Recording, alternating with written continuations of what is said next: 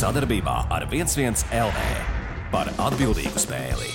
Dāmas un kungi, zēna meitenes, mēs esam atpakaļ jūsu viedierīcēs. Podcasts Knockouts jums kopā. Bēdīgi slavenais bukmekars Toms. Priecīgi slavenais Juris. Čau visiem, esmu atpakaļ. Noteikti atskatīsimies uz iepriekšējo UFC cīņu šovu. Ķeramies klāt. Tātad, ko mēs iepriekšējo video taisījām, atskaitot interviju, kas bija iepriekš, tad UFC 272, Covingtons Masvidāls. Tur mums ar prognozēm diezgan labi gāja. Jā, viena cīņa aizgāja, 4-1. Jā, līdz perfektam pietrūka. Ne bišķi, bet pietrūka. Jā, redzot to cīņu, nevar teikt bišķi, kas ir diezgan smagi. Barbauza izgāzās, bet viņam pretī bija Mišels, kurš, kā jau mēs teicām, ir savdabīgs personāžs, šamans, viņu arī tā varētu dēvēt, redneks, kaubojs, bet ļoti skaisti runa arī viņš teica pēc cīņas, iedvesmojoši, pat Dena Vaits viņam palīdz ziedot naudu. Jā, vairāk vajag. Jā, tas tiešām labi un interesanti, kad Čāls tā kā principā vēl tikai veido savu vārdu, bet jau ir gatavs tā kā ļoti daudz palīdzēt. Un tas principā jā, tas mērķis, ko viņš pats teica, tad visu cieņu. Jā. Un noteikti gribam izcelt Kevina Hollanda cīņu, jo viņam bija debija UFC laikā zemākā svara kategorijā. Un diezgan labi viņam gāja. Pirmajā raundā neizskatījās pārāk labi, neizmantoja savu reach advantage. Un, es teikšu, pirmo raundu viņš principā zaudēja. Viņš arī nonāca sliktā situācijā, viņš čaukā saņēma, bet viņš ieguva potenciāli gadu mīlu, ka viņam viss ir kārtībā. Nestraucieties 5 sekundes palikuši izturējuši. Un, jā, viņš uzklausīja savu komandas ieteikumu, iznāca nākamajā raundā un ļoti pārliecinoši uzvarēja ar tehnisko nakautu. Un pēc tam vēl paspēja paspīdēt internetā. Dažas dienas atpakaļ apturēja cilvēku ar ieroci, kurš bija satrakojies. Un, tāds neliels supervaronis. Jā, otro reizi jāpiemina. Es domāju, ka viņš varētu būt slepenais policists. Teiksim, ja Stipe Miocic ir ugunsdzēsējs, tad Kevins Hollands noteikti var būt policists. Jā, un noteikti, kad cilvēkiem ieteikums Kevina Hollanda klātbūtnē uzvesties ļoti kārtīgi. Lai viņš pats izskatās tāds aizdomīgs tipiņš, bet viņš ir labs cilvēks. Jā, es domāju, ka kaut kur ietusēt kopā ar Kevinu Hollandu varētu būt noteikti ļoti interesanti. Katrā ziņā nesparingot ar viņu. Jā, sparingot nevajadzētu. Labi, kas vēl bija šajā kartē? Tur Sergejs Spivaks uzvarēja Gregu Hardiju ar ļoti vienkārši tā, kad aizsūtīja Gregu Hardiju projām no UFC. Jā, starp citu, viņš vairs nav daļa no UFC. Jā, Rafaels dos Anjos Moikano uzvarēja 5 raundos. Visu cieņu Moikano, ka viņš tā ieleca šajā cīņā, bet tur, jā, Rafaels bija gatavs. Jā, es piekrītu tam, ko teica arī komentētāji, ka viņi noteikti varēja cīņu apturēt ātrāk, ņemot vērā, ka viņam bija acis aizpampušas un diezgan smagu sitiens uzņēma, bet cepar nostri viņam 4. raundā viņš turējās pretī tā, it kā būtu tikko iznācis cīņu un pāris labas ainas viņam arī bija, tā kā visu cieņu. Jā, Cīkstonis ar lielo C. Jā, Moikano. Covingtons uzvarēja arī 5 raundos Jorge Masvidālu, galvenā cīņa. Man liekas, ka, protams, pārliecinoši, arī bez pārsteigumiem var teikt. Jā. Atkal pāris ainas bija Masvidālam, kur viņš tur noķēra pāris sitieniem, bet tas bija arī viss. Un smieklīgi, ka Joe Rogans zaudēja, nemaldos, $20. Viņi paši izteica likumu, ka viņi paspēdīs roku apskausies, un pēc 4. raunda viņš teica, man liekas, ka tikko zaudēja $20. Jā, tur apskāvienu noteikti nebūs, un Colbijs Covingtons turpina raustot Masvidālu internetā, visu laiku liekot kaut kādas mīmas. Tā kā, jā, nebrīnos, ja būs drīz kāds paziņojums internetā, ka viņu uz ielas ir sakāvušies. Bet vai viņus laidīs viens otram tūmēs, ļoti šaubos. Jā, es domāju, ka tur noteikti būs starp viņiem kāda distancīta.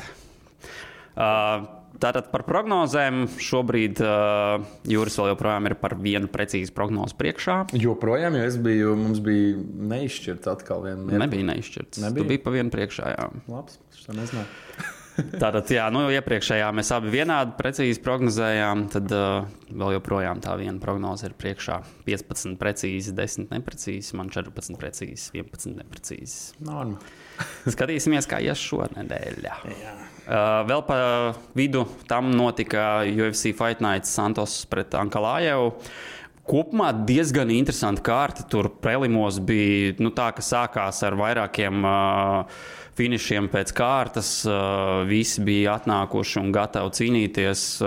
Principā man liekas, ka no visām cīņām, ko es noskatījos, pati galvenā bija visgarlaicīgākā. Jā, tā jau lielākoties ir, jo ir lielāka vārdu, viņi vairāk it kā uzņemās risku un baidās riskēt. Tā kā cīnās piesardzīgi. Ankalājevs intervijā teica, ka viņš speciāli šādi cīnījies, jo gribēja pārbaudīt, kā viņš 5 raundus varot nocīnīties. Labi atruna. Bet visi cieņi, protams, uzvarēja viņš, un es piekrītu tam, ko ir teikuši vairāki cīņu eksperti. Diemžēl Santos pēc John Jones cīņas un ceļa operācijas neizskatās vairs pēc sevis. Viņš, jādod arī, protams, tā kā uzslava, jā, Ankalajevam, tomēr diezgan nopietns pretinieks, un tik vienkārši jau tur nevienam neies. Protams, pret viņu light heavyweight divīzijā. Bet tas, ka Santos, labi, viņam visu laiku bijuši elites pretinieki. Viņam neviens viegls pretinieks nav bijis, bet nav vairs tas pulveris tāds, kā bija pirms John Jones un John Jones cīņā. Jo atceramies, ka viņš cīņu pabeidza ar dalītu tiesnešu lēmumu. Viens no pirmajiem, starp citu, cīkstoņiem, kuram tas ir izdevies par John Jones, tā kā visu cieņu. Un ceram, kad viņš atgriezīsies ar uzvaru.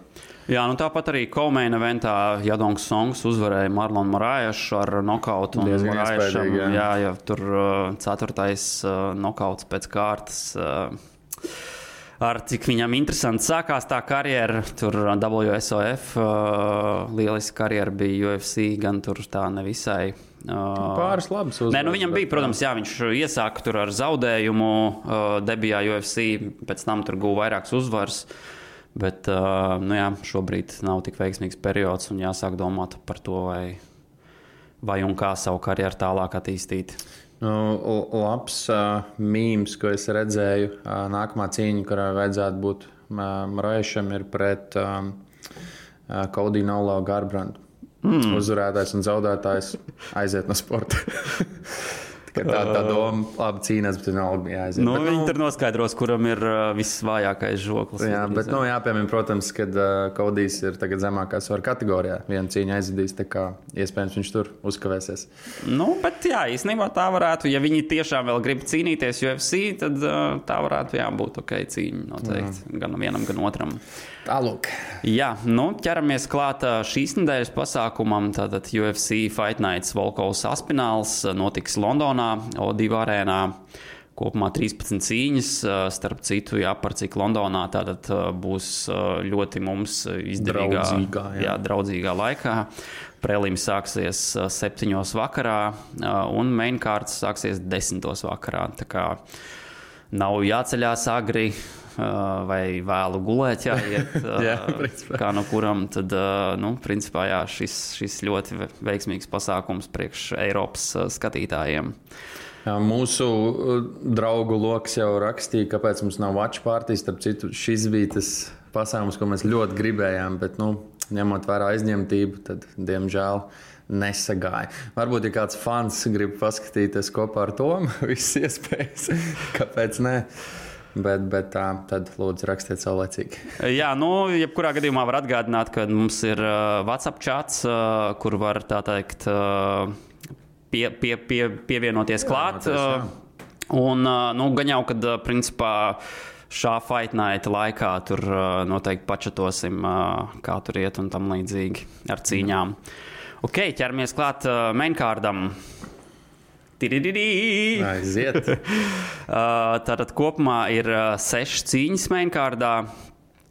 Pirmā cīņa sāksim ar iesildošo Jais Herberts pret Ilja Tupurija, lightweight divīzija. Koeficienti ir 1,22 uz Ilja Tupurija un 4,20 uz Jai Herbertu.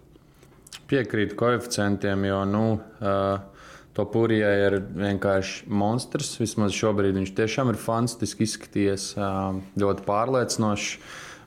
Un starp citu ar pēdējo pilnlietu arī aizskatuvēja viesnīcā sanāca salikties. Tas, ko es sapratu, kad pēdējais ir pastieps roku viņam un Ilja atsits, tu man internetā brauc augumā un tagad acs par tāds tēlo beigot draugu. Bet, viņi nav vienā svaru kategorijā. Ko es vēl šī cīņā būs? Šī ir, jā. Jā, jo šī ir lightweight divīzija. Tā kā Ilja Tupurī parasti featherweightos pirms tam cīnījās. Jā. Ko es gan nepieminēju pašā sākumā, ļoti labi arī prelimu cīņas ir ļoti labas, tiešām skatāmas, tas pats Pauls Kreks un kur arī Maiks Grandijs pret Amiku Arhani, tur būs ko redzēt, bet labi, par šo cīņu runājot, jā. Interesanti, ka Madars Flaminas cīnās, trenējās kopā ar Herbertu. Viņam, starp citu, skatoties no pirmās rindas, arī būs ko redzēt un padomāt. Bet, man liekas, ka Iljam šī ir ņemama cīņa. Nevelti viņš šobrīd ir neuzvarēts 11-0. Viņš arī ir featherweight rankingos 15. vietā. Šī gan atkārtošos ir lightweight divīzijas cīņa, jo Herbertam viņam bija cits pretinieks paredzēts kādu laiku atpakaļ, tur mēnesis, man liekas. Te baigi daudz cīņas mainījās, tiešām ļoti daudz pretinieki atkrita, mainījās, neesmu pārsteigts, bet īstenībā redzēsim, kā ies lightweightā, jo, neviena svara zaudēšana nav patīkama. Jā, katrā ziņā, ko var pateikt par Herbertu, viņš ir tīri tāds strikers, Muay Thai backgrounds. Tas arī var redzēt, teiksim, ja viņam 11 profesionāls uzvaras ir no tām 9 nokautiem, tas ir tas, ko viņš arī meklē. Tupurī atkal vairāk wrestlers tāds, trenējies savulaik grieķu romiešu cīņu, ir arī melnājos jiu-jitsu, tur arī, teiksim, pēc viņa finišiem var pateikt, ka no 11 profesionālām uzvarām viņam 7 ir submissioniem, tas ir vairāk tas, ko viņš meklē. UFC matchups, jā. Jā, un, katrā ziņā es domāju, ka, lai arī viņiem ir diezgan liels, Herbertam ir auguma pārsvars, tāds diezgan ievērojams. Tomēr es domāju, ka Tupurī viņš ir tāds pietiekami ātrs čalis. Ir arī, principā, visu lielāko daļu savu karjeras cīnījies pret garākiem pretiniekiem un zina, kā viņus kontrolēt. Es domāju, ka šeit arī viņš ātri vien dabūs gar zemi un vai finišais, vai principā arī 3 raundus tādu. Tas ir tas, ko es arī redzu. Un, ņemot vērā arī, kad Herberts ir izteikts strikeris, viņš, protams, var arī kādā mirklī izlaist arī kādu sitienu. Redzēsim. Bet mēs ejam ar Ilju. Jā, ok. Nākamā cīņa, tātad Molly McCann pret Luanu Karolīnu. Tā ir flyweight divīzijas sieviešu. Koeficienti ir 1,76 uz Molly McCann un 2,05 uz Luanu Karolīnu. Es gribētu izcelt Mollijas iesauku Meatball recīgi. Un, starp citu, viņa ir tāda, priekš sievietēm, es teikšu, ļoti aizraujoša cīkstona. Viņa arī pēdījis iet kaut ko lamājās, tur diezgan emocionāli, spinning sitiens taisa un mati pa gaisu. Un man šķiet, ja viņa izturēs to spiedienu, ka viņa ir mājās un ir baigais tas enerģijas pieplūtums un atbalsts, es redzu, ka viņa varētu šo cīņu uzvarēt. Bet viņai, protams, pretī stāv Brazīlieti, kur iespējams cīņu gribēs uz zemes aizvadīt, bet es domāju, ka Mollija ies virsū kā tanks, nebaidīsies arī uz zemes nonāks cīņu, jo viņai arī ir grappling pieredze, tā kā es ar Molliju šajā gadījumā. Vietējie jāatbalsta. Ok, principā par Brazīļu cīkstoni var teikt, ka viņai ir arī Muay Thai backgrounds. Viņa ir bijusi Brazīļu čempione šajā disciplīnā. Un tas arī ir vairāk tas, ko viņa mēģina darīt, tā kā strikings un tam līdzīgi. Bet, Molly, viņa noteikti mēģinās, es domāju, takedowns veikt kaut kādus un šādā veidā tieši arī garāku pretinieci nokontrolēt, cik no iepriekšējām cīņām ir redzēts, Karolīnai diezgan veiksmīgi sanāk arī, ja viņi nogāž gar zemi, tikt uz kājām augšā. Un, es iešu šajā cīņā ar Luanu Karolīnu. Man liekas, ka viņas strikings ir bišķi labāks. Jā. ka viņa arī tādā ziņā tieši gan, tur ir šajā cīņā, man liekas, ka kas svarīgākais ir tas, ka kur no cīkstonēm tieši fiziski spēcīgāk būs. Ja Molija varēs ar savu spēku nokontrolēt, tad viņa uzvarēs. Ja viņai nesanāks tas, tad Luana uzvarēs. Jā, bet 3 raundi tiešām redzēsim, jo cīņa pavisam vienkārši aiziet arī līdz tiesneša lēmumam, jo, nevienam nav noslēpums, ka flyweight divīzijā sievietes baigi neaizraujās ar nakautiem, drīzāk ar kādu submission, tā kā, jā, redzēsim. Katrā ziņā mums nesakrīt piks, tā kā lieliski. Jā. Wildcard. Jā, ok, nākamā cīņa, kurai ķeramies klāt, tātad Gunārs Nelsons pret Takashi Sato, welterweight divīzija. Koeficienti ir 1,23 uz Gunāru Nelsonu un 4 uz Takashi Sato. Te arī jāpiemina, ka Gunijam atcēlās pretinieks, iepriekšējais nomainījās, respektīvi. Jā, viņam bija Klaudio Silva, un tagad ielēc Takashi Sato.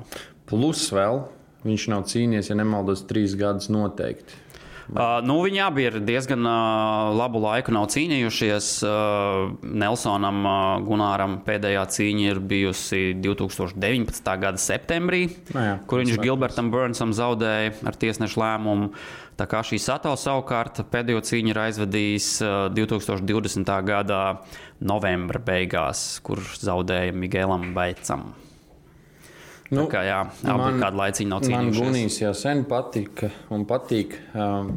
Viņš, kas ir interesanti, viņš it kā ir karatists, bet viņam ir tik labs tas ground games, ka viņš labprāt cīņu aizved parterī.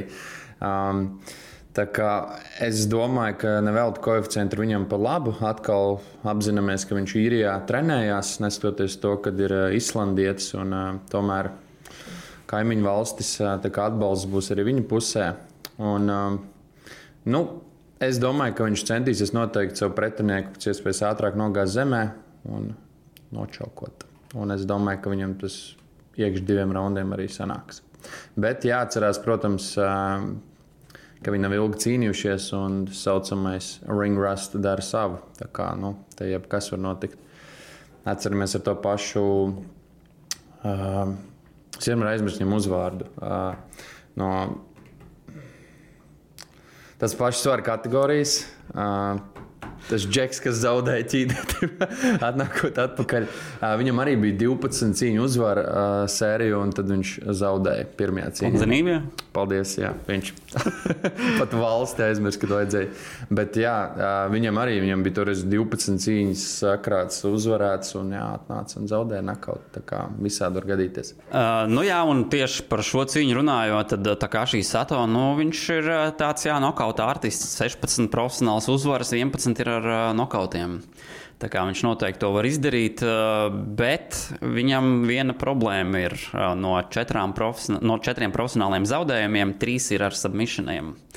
Tā kā tieši tas, ko Gunārs Nelsons var izdarīt.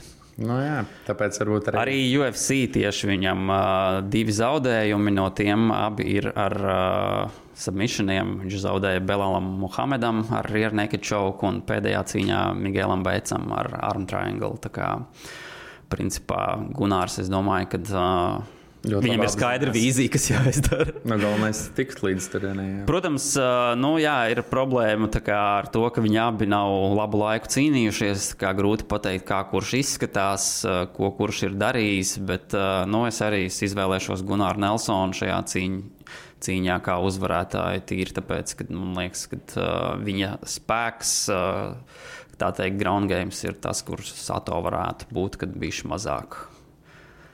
Ir tas pluss viņam. Ok. Nākamā cīņa. Padijs Pimlets pret Rodrigo Vargas. Lightweight divīzija. Koeficienti 1,21 uz Padiju un 4,25 uz Rodrigo Vargas. Šeit jau runā, ka šis ir cilvēku main events, tāpēc, ka pēdējiem ir milzīgs fanu pulks aiz muguras.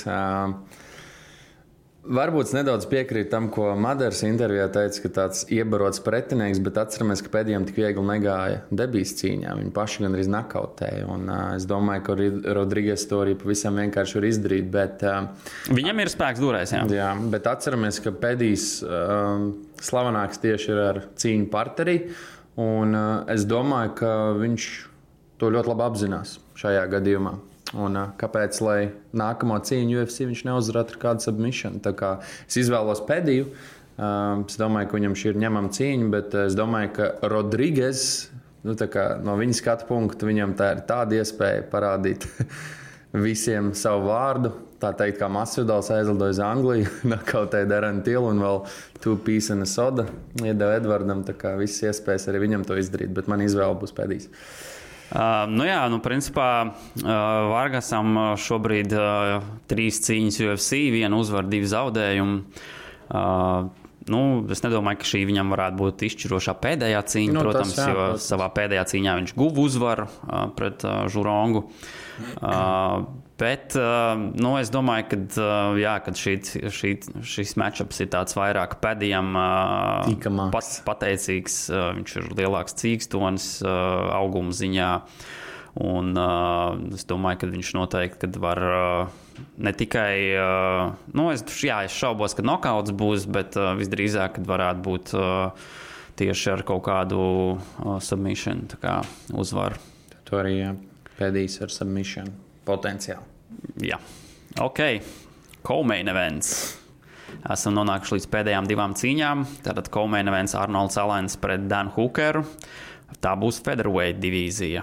1.85 uz Arnoldu Alenu un 1.91 uz Dan Hookeru. Ļoti tuvu. Bet nebrīnos, tāpēc, ka Dans Hookers ir jau cīnījies šajā svara kategorijā. Vienkārši viņš pēdējos gados aizvadīja cīņas lightweightos. Jāpiemina, ka viņa pēdējie 3 zaudējumi bija pret top 5 džekiem visiem.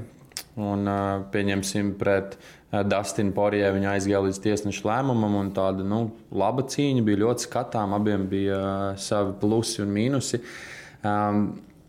Hookers ir izteikts strikers, bet viņš vispār nebaidās arī submissions izvilkt no sava arsenāla. Un jāpiemina noteikti, ka viņam ir arī auguma pārsvars. Bet Arnolds Alens, kā jau mēs iepriekš esam runājuši, viņam ģimenē ir 2 strongmeni, tētis un brālis. Līdz ar to daudz noteikti ir pārsteigti par viņa spēku izjaukt oktagonā. Viņš, kā paši briti smējās, izskatās pēc kaut kāda puišeļa, kas korī dzied, bet tad, kad viņš iziet oktagonā, tad pavisam noteikti tā nav. Un kas man viņā ļoti patīk, ka viņš ir tiešām vispusīgs cīkstonis. Viņš nebaidās iet uz zemes, viņš var straikot, bet tas, kad Hookers ir izteikts straikers un garāks. Bet es domāju, ka Arnolds Alens būs fantastiskā fiziskā sagatavotībā. Noteikti atkal tas, ka viņš cīnās savās mājās. Tā kā man šķiet, ka viņš šo cīņu visticamāk uzvarēs pa punktiem. Bet tā noteikti nebūs viegla cīņa. Un, kā jau minēju, Hookers ir garš, pieredzējis, tā kā būs ko redzēt. Tātad Alens featherweight divīzijā 7. vietā rankā ir, Hookers lightweight divīzijā ir 8. vietā. Tā kā ļoti interesanti. Abi ir ranked pretinieki, tā teikt. Hookeram, protams, viņam šī ir atpakaļ uz featherweight divīziju pirmā cīņa. Grūts pretinieks, protams. Cevišķi, tā kā iepriekšējā cīņā viņš pēdējā brīdī ielēcis tur pret Makhačevu cīnījās. Tā nevienam nav labi izrādīt. Un pretī nāk, protams, tā kā divīzija zemāk čālis, bet arī tikpat fiziski iespaidīgs. Kā jau tu teici, tie strongmen saknes viņam ir, un viņš fiziski ir ļoti, tā teikt, apdāvināts. Viņš ir izturīgs, spēcīgs, viņam tiešām arī ārkārtīgi tehnisks cīkstonis. Un es piekrītu, ko Bispings teica, ņemot vērā, ka Bispings, starp citu, komentēs, kas ir forši Anglijā. Viņš teica, ja Arnolds Alens neizsauks kādu top 5 čāli, tā kā es izsaukšu viņu vietā. Ja viņš uzvar šo cīņu, viņam ir visas iespējas beidzot pret kādu. Viņam noteikti, ka tur pret augstāk pret top čaļiem būtu jācīnās. Šī cīņa diezgan, šī cīņa noteikti grūtākā viņa karjerā būs, jo Hookers, protams, viņam ir uzvars pār Gilbert Burns, kas vispārībā vēl augstāk cīnās. Tieši tā. Tur visi, Felders, Jaquinta, James Viks, tie ir visi labi pretinieki, kas ir uzvarēti. Protams, arī Alens tur ir savā divīzijā pret labiem džekiem cīnījies un uzvarējis. Es gan domāju, ka kad Hookeram nedaudz nepateicīgs pretinieks, tīri dēļ tā, ka Alens ir tas čalis, kas noteikti, mēģinās viņu gar zemi dabūt un tieši savu to spēku izmantot, kas arī, es domāju, ka šajā cīņā viņam izdosies. Līdz ar to, es domāju, ka tiesneša lēmums... Jā, jo Alenam ļoti bieži ir tiesneša lēmumi, bet, kā mēs runājam, viņš māk uzvarēt cīņas ar tiesneša lēmumu. Tehnisks, cīkstonis, spēcīgs, kā jau mēs abi minējām. Tā kā, labi. Jā. Un tad mēs esam nonākuši pie galvenās cīņas, kura tomēr notiks. Jā, bet šeit ir daudz cīkstoņi no šīs valsts.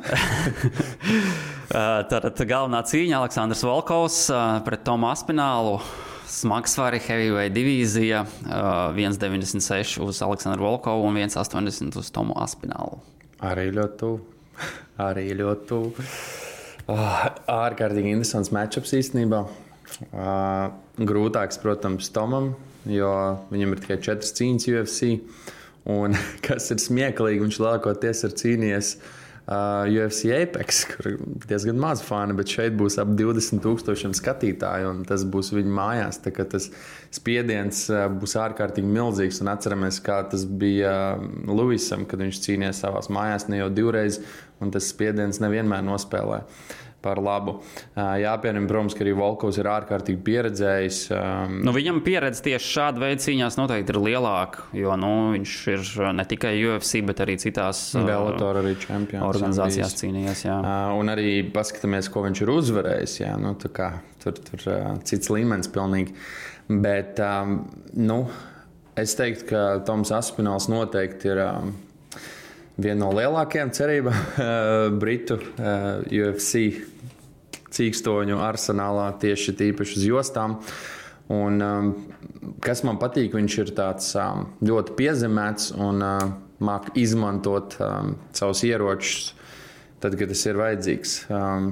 Bet ar heavyweightem mēs esam bieži teikuši šo mūsu klasisko frāzi, ka monētu var mest. Un, protams, Volkovs ir garš, pieredzējis atkal jāpiemina, un ar lielu reach advantage.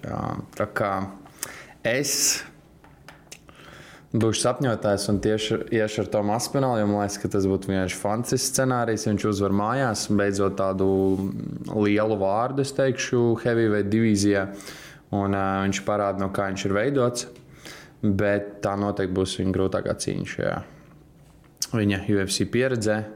Un ko es esmu pats pamanījis, tikko iedomājos varbūt savu sazvērstības teoriju. Ļoti bieži, ka cīkstoņiem ir 4 uzvaru sērija, laba pat, viņi nereti sabrūk. Pieminēsim, diemžēl, to pašu Cirkunovu. 4 uzvaras tiešām labas un tad vienkārši downfall. Tā kā te noteikti tas var notikt, bet... Nedžinksā. Jā, bet es esmu par sapņiem, par patriotiem un es domāju, ka Aspināls var parādīt. Te ir jautājums tāds, vai viņam varētu sanākt Volkovu pirmajā raundā jau nokautēt, jo tas principā ir tas, ko Aspināls dara. Tas gan. Viņam principā visas uzvaras ir pirmais rauns, vai tā kā nokauti, vai submission.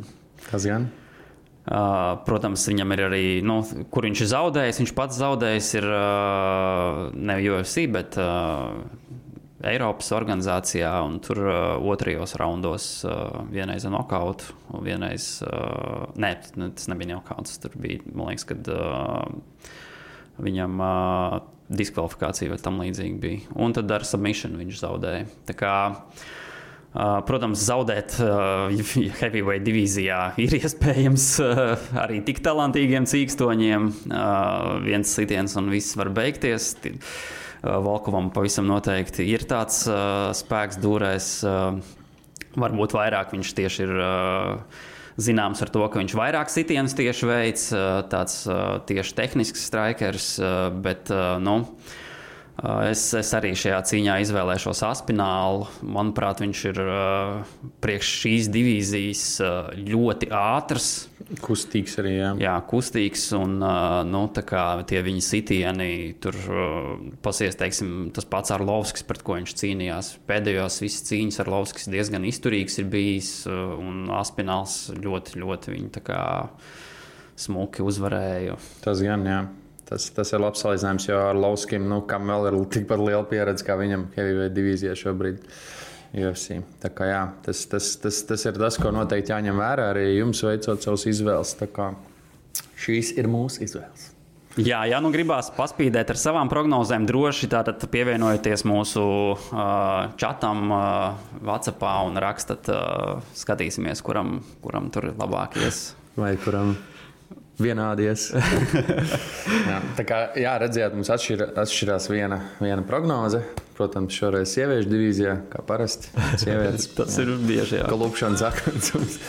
Tā kā, saudzējiet sevi, atpūšaties atbildīgi, kā to man patīk teikt, pievienojieties čatam un baudiet labsvarīgo laiku. Jā, paldies par uzmanību. Vislabāk. Sadarbībā ar 11 LV par atbildīgu spēli.